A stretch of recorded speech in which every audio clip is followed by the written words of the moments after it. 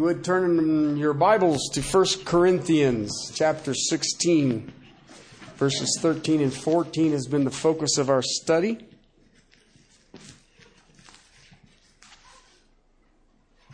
We will have a word of prayer, and we will read verses 13 and 14, and we will conclude this text today.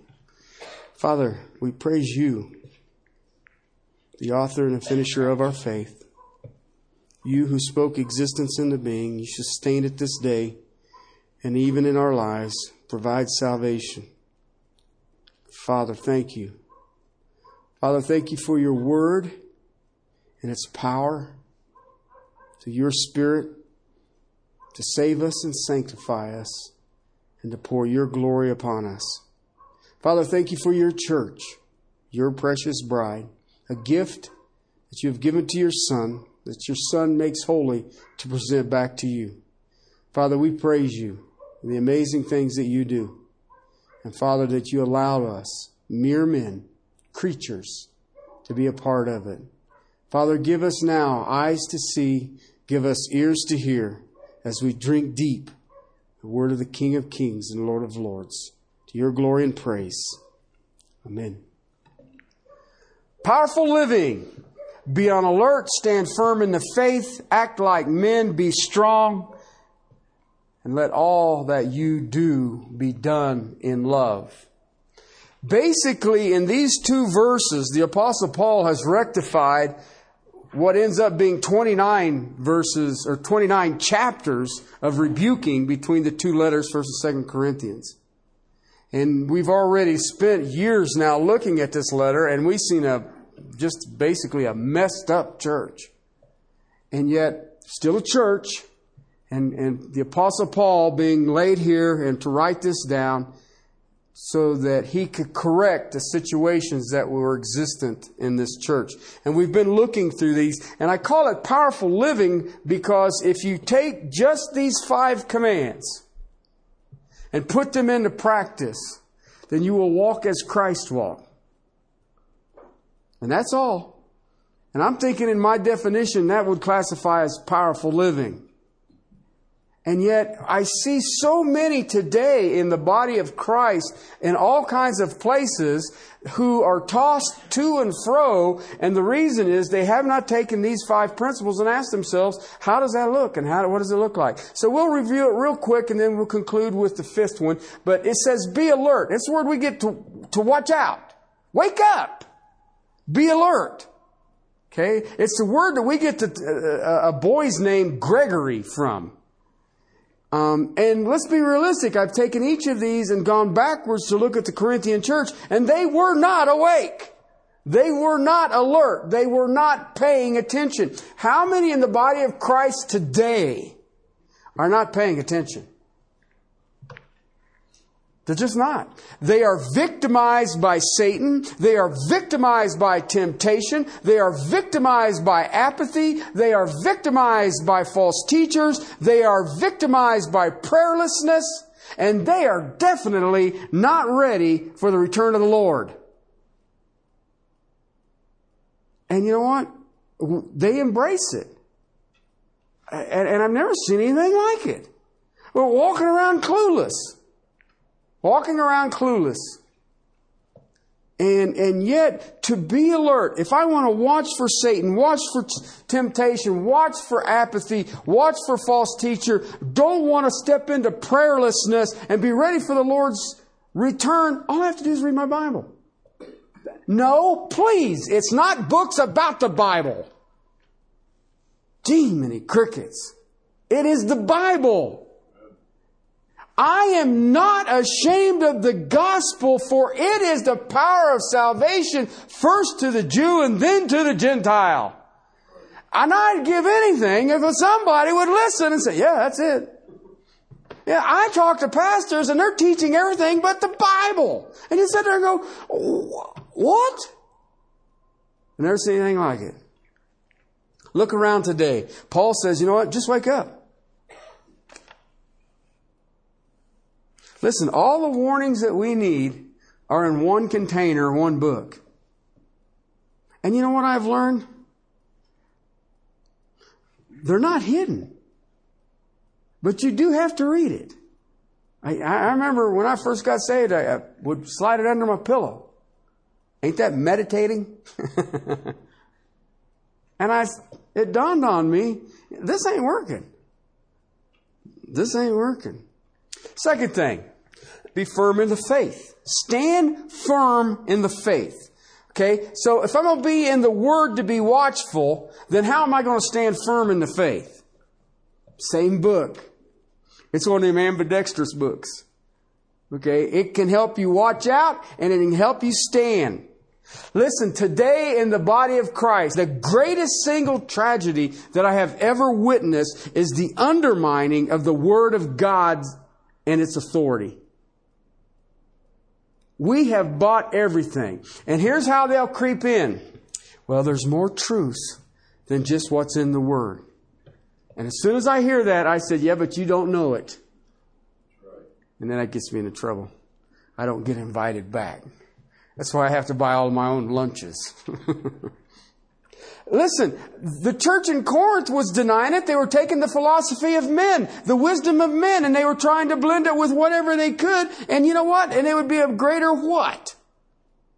I can tell you what it is. Mess. And I watch people who do this. We believe that our society today is so much more intellectual that, you know what? The Bible's a real old book. And now we have what? False teachers running amok. And the people don't even know it. They don't even know it. They were denying the reality of Christ. I hear that today. In the church. The reality of Christ. Who is He? Who is He? Well, I literally heard a conservative evangelical tell me that the Trinity is a false teaching and God leaves heaven, came down here, hung out with us as Jesus, went back up to heaven, and then He came back down as the Holy Spirit, and that's what He's doing now. And I said, so heaven is vacant. Is that what you're telling me? And I'm sitting there going, no, dude. That's not biblical. Now, it fits your little mold because I don't understand the Trinity. I can tell you, and if I hear another person say, well, it's just like water. No, it ain't.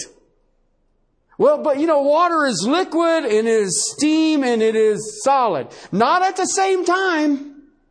And God is at the same time. I heard somebody tell me, well, it's like an egg yolk. You got the yolk, you got the white, you got the shell. That's the Trinity. You stand before a holy God and say, I always thought you was like an egg. I heard a guy we were celebrating Apollo 11, the first thing to the moon, first guys to the moon. They said, well, the Trinity is like the Apollo. He had one guy who kept circling, you sent that 2 down to the moon. Really? No, you're trying to grasp it you can't grasp a hold of. Don't worry about it. Well, the word Trinity ain't in the Bible. You're right. Neither is the word rapture. And best I can tell, I'm talking to some of these pastors, neither are their names in the book of life. I mean, if you're trying to go down that road, that's nuts. People ask me, they say, well, could Jesus have sinned? No.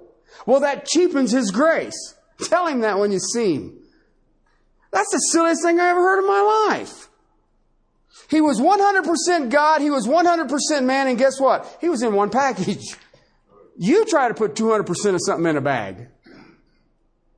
All right? See, that's the kind of stuff that you and I have. This is growing. And you know what? They are denying the resurrection power. Look at the average Christian life today and tell me that they're living in light of the resurrection. Think about it. I've been around dead people. I've seen a few. You know what? They're dead. You know what they respond to? Nothing. You could take a hat pin and stick them right in the rear end and they're not even going to get mad at you. Does everybody know what a hat pin is? I just thought about that. Hat pin? What the heck is a hat pin? My grandma used to have them. But they're not standing in the resurrection. Why did he write chapter 15 if the Corinthians were standing in it? It is a bodily, physical resurrection. I have been to Jerusalem. I have been to the tomb. And guess what? He ain't there. And every time I've been there, they've got stuff all over the place worshiping everything. They got a headless body in the church of Paul in Rome that they've concluded is Paul. Well, how do you know it ain't John the Baptist? Just a question. I don't know. Did you have like some of Paul's hair and you what? I don't know how you do. Oh, you didn't have his head. Never mind. Fingerprints. That's how I'd have done it. Do you understand what we're getting at here? I can go see all the saints and you'll find their bodies, except for one, the Lord himself. His body ain't there. And let me tell you something. If we had one, we'd have a cathedral. Okay? That's standing in the faith given once for all the saints. So when you look at being alert and when you look at being firm in your stance, both of those are based on Scripture. Okay? Let me ask you, if you're standing firm in your faith, are you firm in your devotion to Christ? Are you firm in your freedom in Christ? Or do you have people come and say, you shouldn't wear this, you ought to wear this, you can't do this, why are you driving that, or why are you doing this, or why are you doing that? Because people will try to do that. People will try to do that. I've had people get mad at me, you ain't Southern Baptist. And I said, why not? They said, well, you didn't have an altar call. The text didn't lend itself to an altar call. I ain't going to say it around. And if I got to beg you to come to salvation, then I have done a very poor job of what I'm supposed to do. All right? If you ain't smart enough to say, well, you know what? This could be a drag. I ain't going to be able to help you. How about are you firm in your unity? See, I believe that unity, I struggled with this for years, that doctrine divides. But what I've learned is that's not true. Doctrine actually unites. And the reason that there are divisions is because people are clueless. And I don't understand it. It's sad. It's sad. Are you firm in the will of God in your life? Are you firm against Satan? Because see, that's what he means here, stand firm in the faith. Because the faith will keep me against Satan. The faith will show me the will of God. The faith will unify me. The faith will show me my freedom in Christ. And the faith will give me my devotion to Christ. Okay? And it all comes from the Word of God. The next thing he had on your list is be mature. The text says act like men. Okay? And he's basically saying, grow up. Grow up. All right? See, when you go to church, I know what a lot of people think it is, but the truth of the matter is the church should have an individual in control, being controlled by the person of the Holy Spirit, speaking the words of God, which are facts. And then the Holy Spirit takes those facts and sows it into the hearts of those people, and all of a sudden now those facts take control of that person. Okay? I know that sounds like, well, is that right? Yeah, that's really all it is. I wish it was more complicated than that. People say, well, what is your job? At best, my job is a foghorn. Okay? It's nasty out there. You want to duck. And that's my foghorn. If you wanted to look at it, well, that's a pastor? Yeah. Well, actually what happens is I'm more of a table waiter. God has His Word over here in the kitchen, and I try to get it out to you without spilling it. Okay? And that's it. You know what? I can't even make you eat. I can't. And you know what? I've seen enough to know that there's a bunch of them out there who are starving to death. And yet, when I see the body of Christ today, it hurts me because it seems childish. And the reason that I say that is the level of arrogance that exists in the body of Christ. Okay? Valeri, the pastor, his church is where we teach when we go over and going through this stuff, the Antioch Initiative. My first trip to Russia, I asked him, I said, Valery, how can I pray for you? He says, I need you to pray for my church. I said, okay, Valery, how can I pray for your church? He says, we have 333 members in our church. I said, well, that's pretty good, Valery. And he says, no, you don't understand. He says, on Wednesdays, we come together and everybody prays. He says, we've been doing it this way and God has tremendously blessed us. And I said, so what's the problem, Valery? He says, only 275 will come out and pray. And you want me to pray for you, Valery? What would you like me to pray? That I won't envy you or covet you? Or what is it you're asking me to pray? You think about it. You try it today in the Church of America and say, hey, this day we're coming together to pray. Okay, it's just going to be a prayer meeting. How many people are going to show up? Matt says, I have to. I'm an elder. But how many people are going to come up? But you know what I've learned? Prayer is the greatest sign you'll see of humility. All right? Why don't the people in the church in America pray?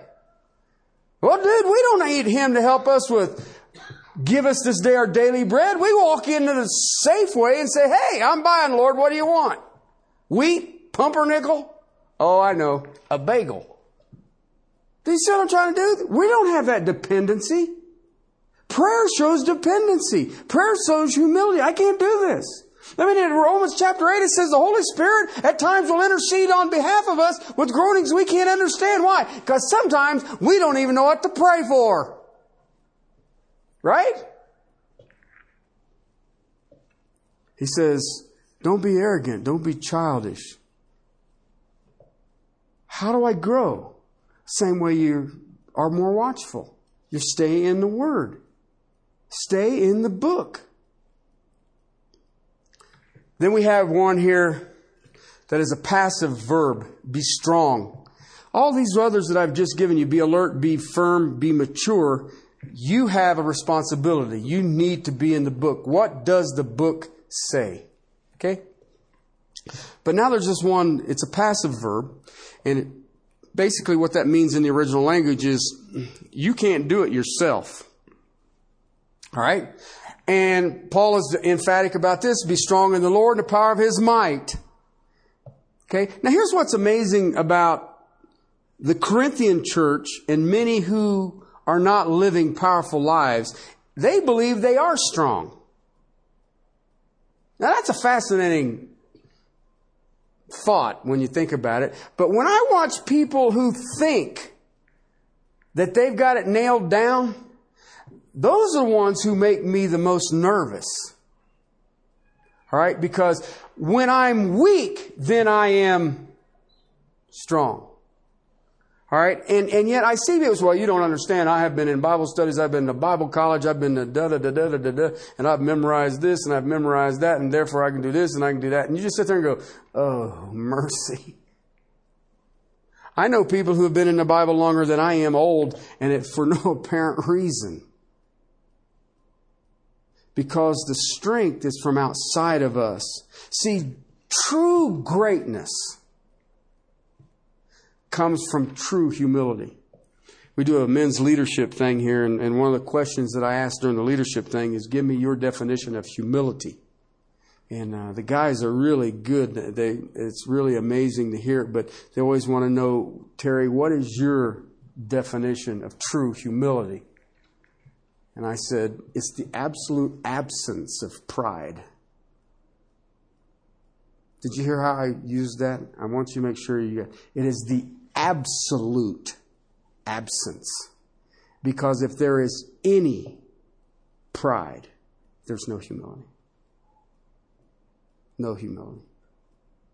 Okay? And then, God in His graciousness, He'll humble you. So you can either say, I read your word and I see why I can be humble, or He'll drag you to the place. And I have way too many illustrations of that. Let's move on. But they thought they were strong. Yet they were weak in the spirit. They were weak. And some were weak physically. Weak spiritual will add to weak physical. Okay? Listen, you cannot live the Christian life half-hearted. Can't do it. It's impossible. Why? Because you're running the race to place, or you're running the race to win. Now, how many people are going to compete in something? Well, I don't really want to win. I just sort of want to. I got news for you. I don't care what I've done. I never run or participated. I just want to place. No, I want to win. My walk with Christ, guess what? Is no different. And you can't do that half-hearted. Can't do that half-hearted. Which brings me to the fifth one. It comes out of verse 14. Let all that you do be done in love. Okay, listen. If you have just these first four, you're alert because you're in the Word. You're firm. You're standing firm in the faith because you know what God is doing. And you have strengthened yourself in the Word of the Lord. And you are growing in maturity. And you have allowed the Holy Spirit to take over your position. And so that your strength is coming from the Holy Spirit. And you do not have the fifth one. My best definition of that would be you're a little on the crusty side. And there may be a bigger theological term to describe it. But I've run into some of these people. And I call them crusty. Okay, you can always tell those Christians because their foreheads are always wrinkled up. And they've got these seams across there. And you pray that whatever they've got is not contagious. All right? The literal text for this is do in love everything. That's how it's written. And that one of the things that I think that we miss here is that phrase right there, all that you do. Have you ever thought about that? I mean, why didn't he just say, do this in love? But he didn't. He says, in everything you're doing, do it in love. Well, what would everything be? Well, it'd be like everything.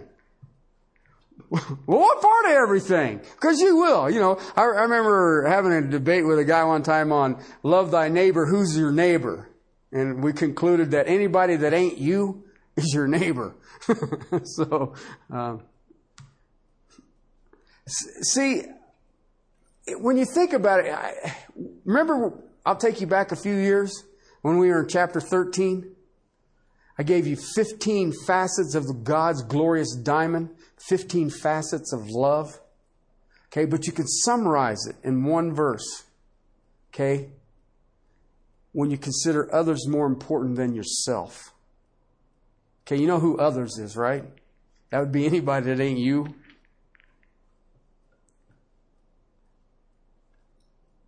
It's funny because in this text, he's just given them their marching orders. These are all military-style commands. Be ready for battle. Well, you're suited up for war. I'm getting ready. Okay, I'm stepping into this thing. Hear these commands, ready to fight. Oh, by the way, the attitude I want you to have in everything that you do is an attitude of love. Because you know what? Most of us can say, all right, be alert. I need to be in the Bible so I can be alert. I can pay attention. I can see what the enemy's up to. I can stay away from temptations. I'll be prayerful and all that. I can do that. All right. Be firm in the faith. Well, if I'm in the Bible already to be alert, then man, I'm going to be firm in the gospel. I'm going to understand this. I'm going to understand the relationship between Israel and the church today. And this is going to be so good. I'll be mature. Well, gee, you've got to be getting mature because you're in the Bible all the time. You're watchful all the time. And guess what? I'm standing firm in the gospel, which means that the Holy Spirit will strengthen me in the inner man and I will know the love of... What? Yeah. You will know the love of Christ that surpasses boundaries and surpasses knowledge. Have you thought about it? Read your outline. In love, be alert. In love, be firm in the faith. In love, act like men. in love, be strong.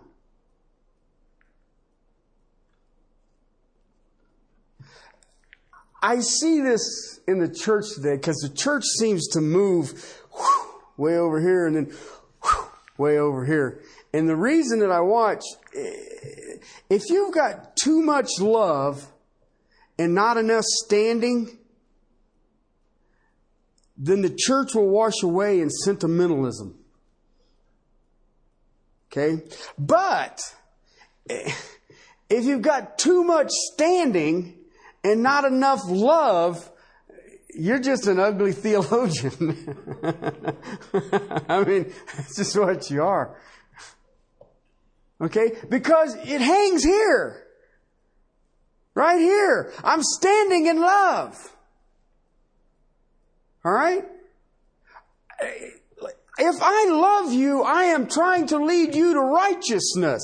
I can only lead you to righteousness with right doctrine. So, when you step out of the doctrine and you're in a wrong place, because I love you as Christ loved, I will tell you you're standing in the wrong place. And most of the times they get mad and they leave. And you said, see, told you. Oh, sorry. But love confronts.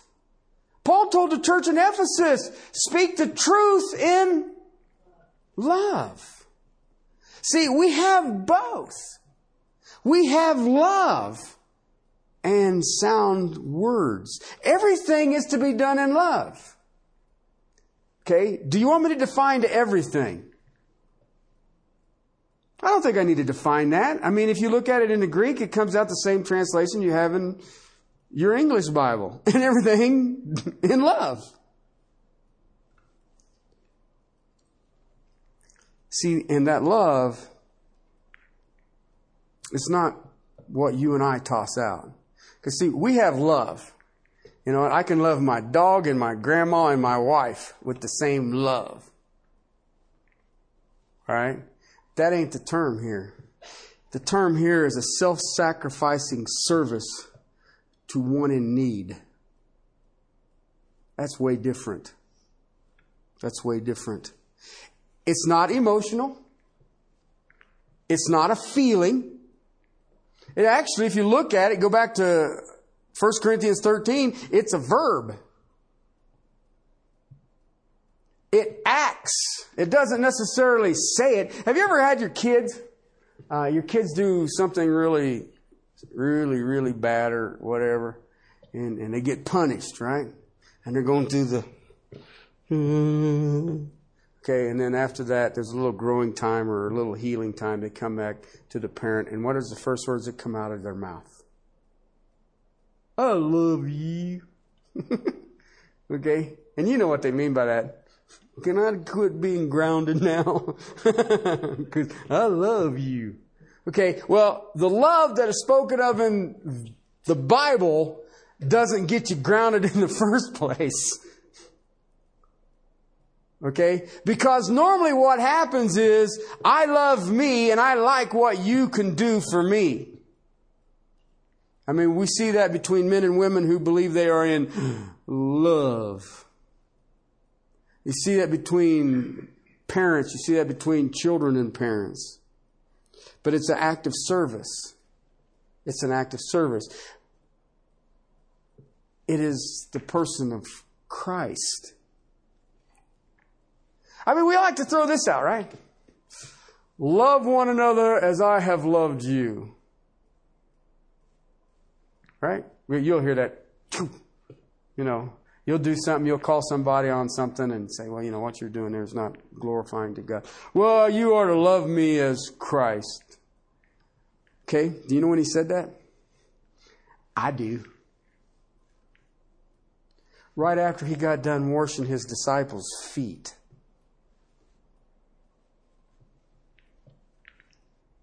So what is the act? It's definitely not icky sentimentalism. Because there's one thing that everybody who lived during that time had to do, and what was that?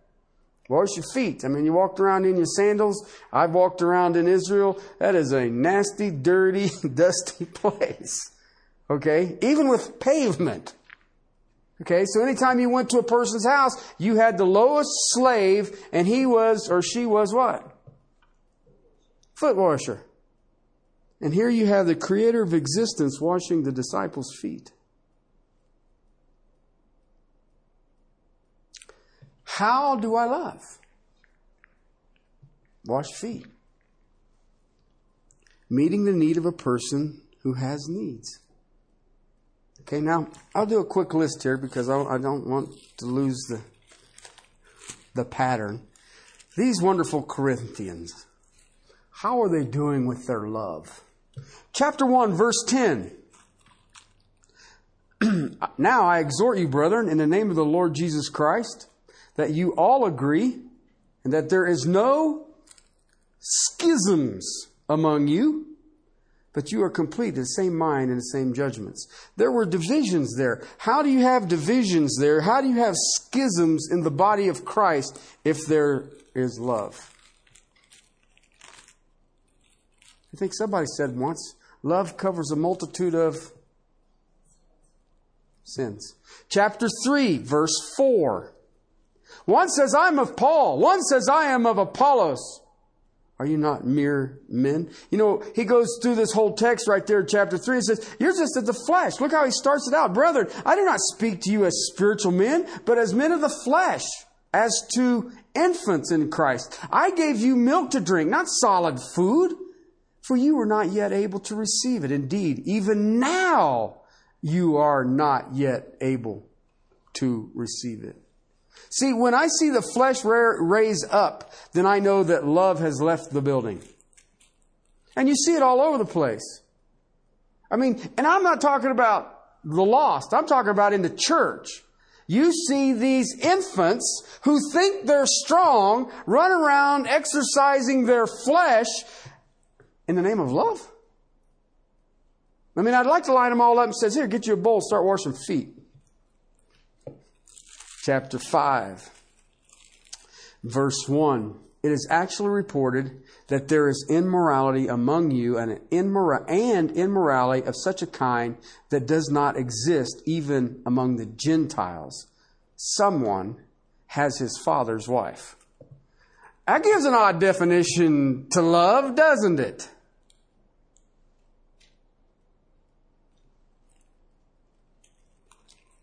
Chapter 7, verses 2 through 5, you will literally see that couples who were married were depriving each other of sexual relations because I wanted to be more spiritual.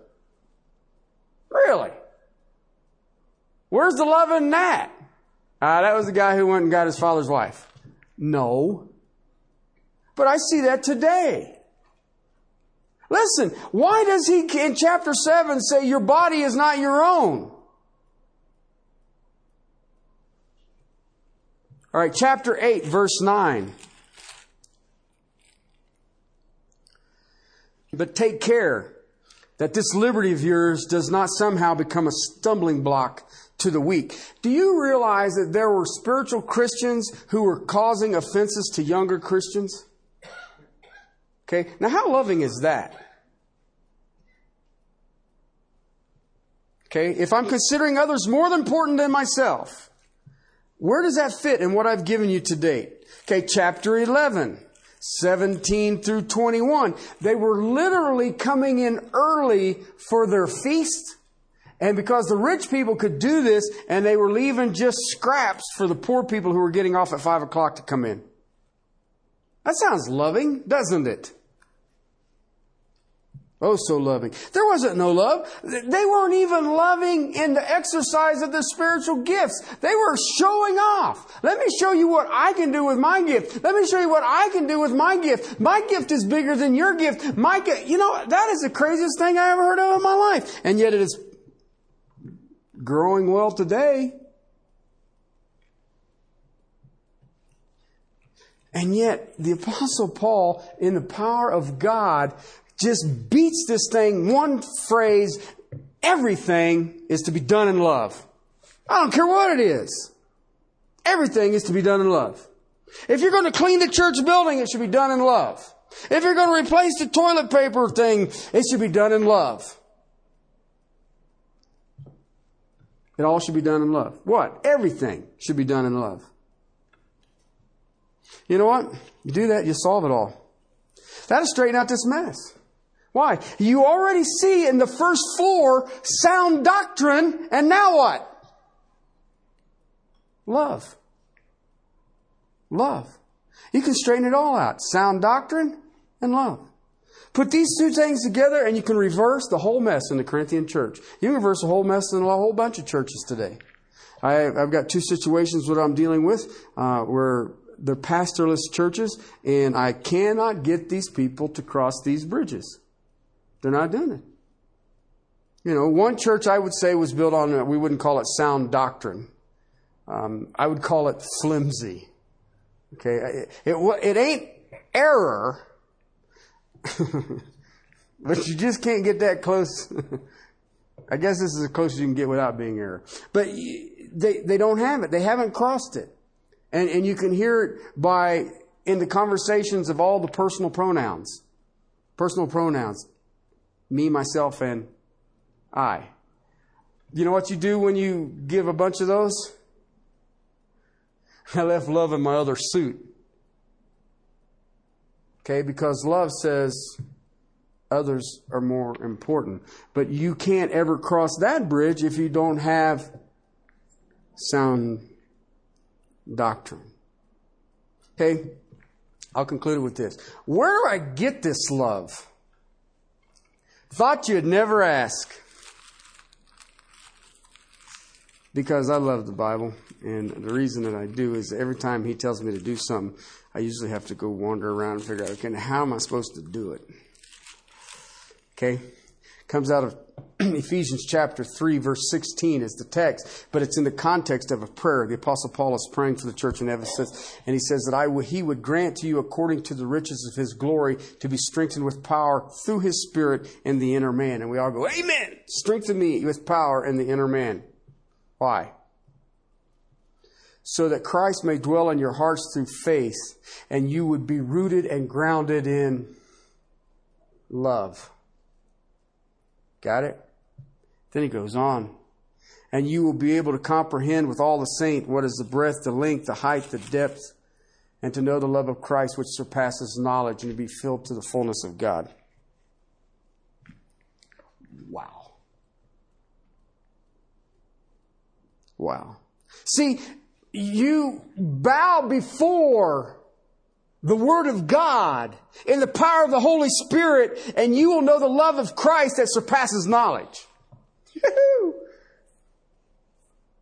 That's some good stuff right there. And that there goes for years. I know. I preached this text and it took me about 2 years. Why? Well, you only have to cover the love of Christ that passes knowledge. How long are you going to teach it? See, it's already there. Why? You are already in the Word. You will start understanding that. You will yield to the Spirit of the living God. And guess what? Love is from the Spirit, and the Spirit is in the Word combined together, that you will start knowing that can't be known. Interesting concept, isn't it? All right? Basically, sound doctrine and love. You know what that is? Powerful living. See, to make the church, in this case, the church in Corinth, and individual believers what God wants them to be, then they, in love, have to be alert. In love, they have to be firm in the faith. In love, they have to act like men. In love, they must be strengthened. And in love, in all that they do. So when I think about the principles for a powerful life, it's generated by the Word of God, in the power of the Holy Spirit, to the individual. They come together, they make sound doctrine, and it is exercised in a verb form. You have seen it's an action because of love. And that ain't that complicated. Is that complicated? I mean, it's hard. Don't get me wrong, it's tough to do. But let's be realistic. It ain't that complicated. But you have a responsibility, and God will take care of His, and He seems to be faithful. But if you sit around thinking that you can carry your Bible once a day or one day a week, you ain't going to get it. And if you're truly honest with yourself, and I just want you to think about this, there are two pillars that hold up the church that are very practical. And one is sound doctrine, and the other is love. And you can't lean on one or the other. You ever seen two pillars hold up something? If you lean too hard on one, guess what? You fall down. So you have both sound doctrine and love.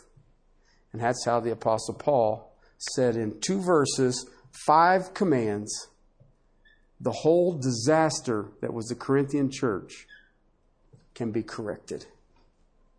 Let's pray. Father, thank you for your word, the amazing things you do through your word. And that, Father, knowing that your people, your love has been poured into our hearts by the person of the Holy Spirit. And that, Father, we would be strengthened in the inner man by the same Spirit. And that we would know love that knows no boundaries. Help us, Father. Help us to grow in your word and be overwhelmed by your love as we walk in this day and this age for such a time as this you have set us to your glory and praise. Amen.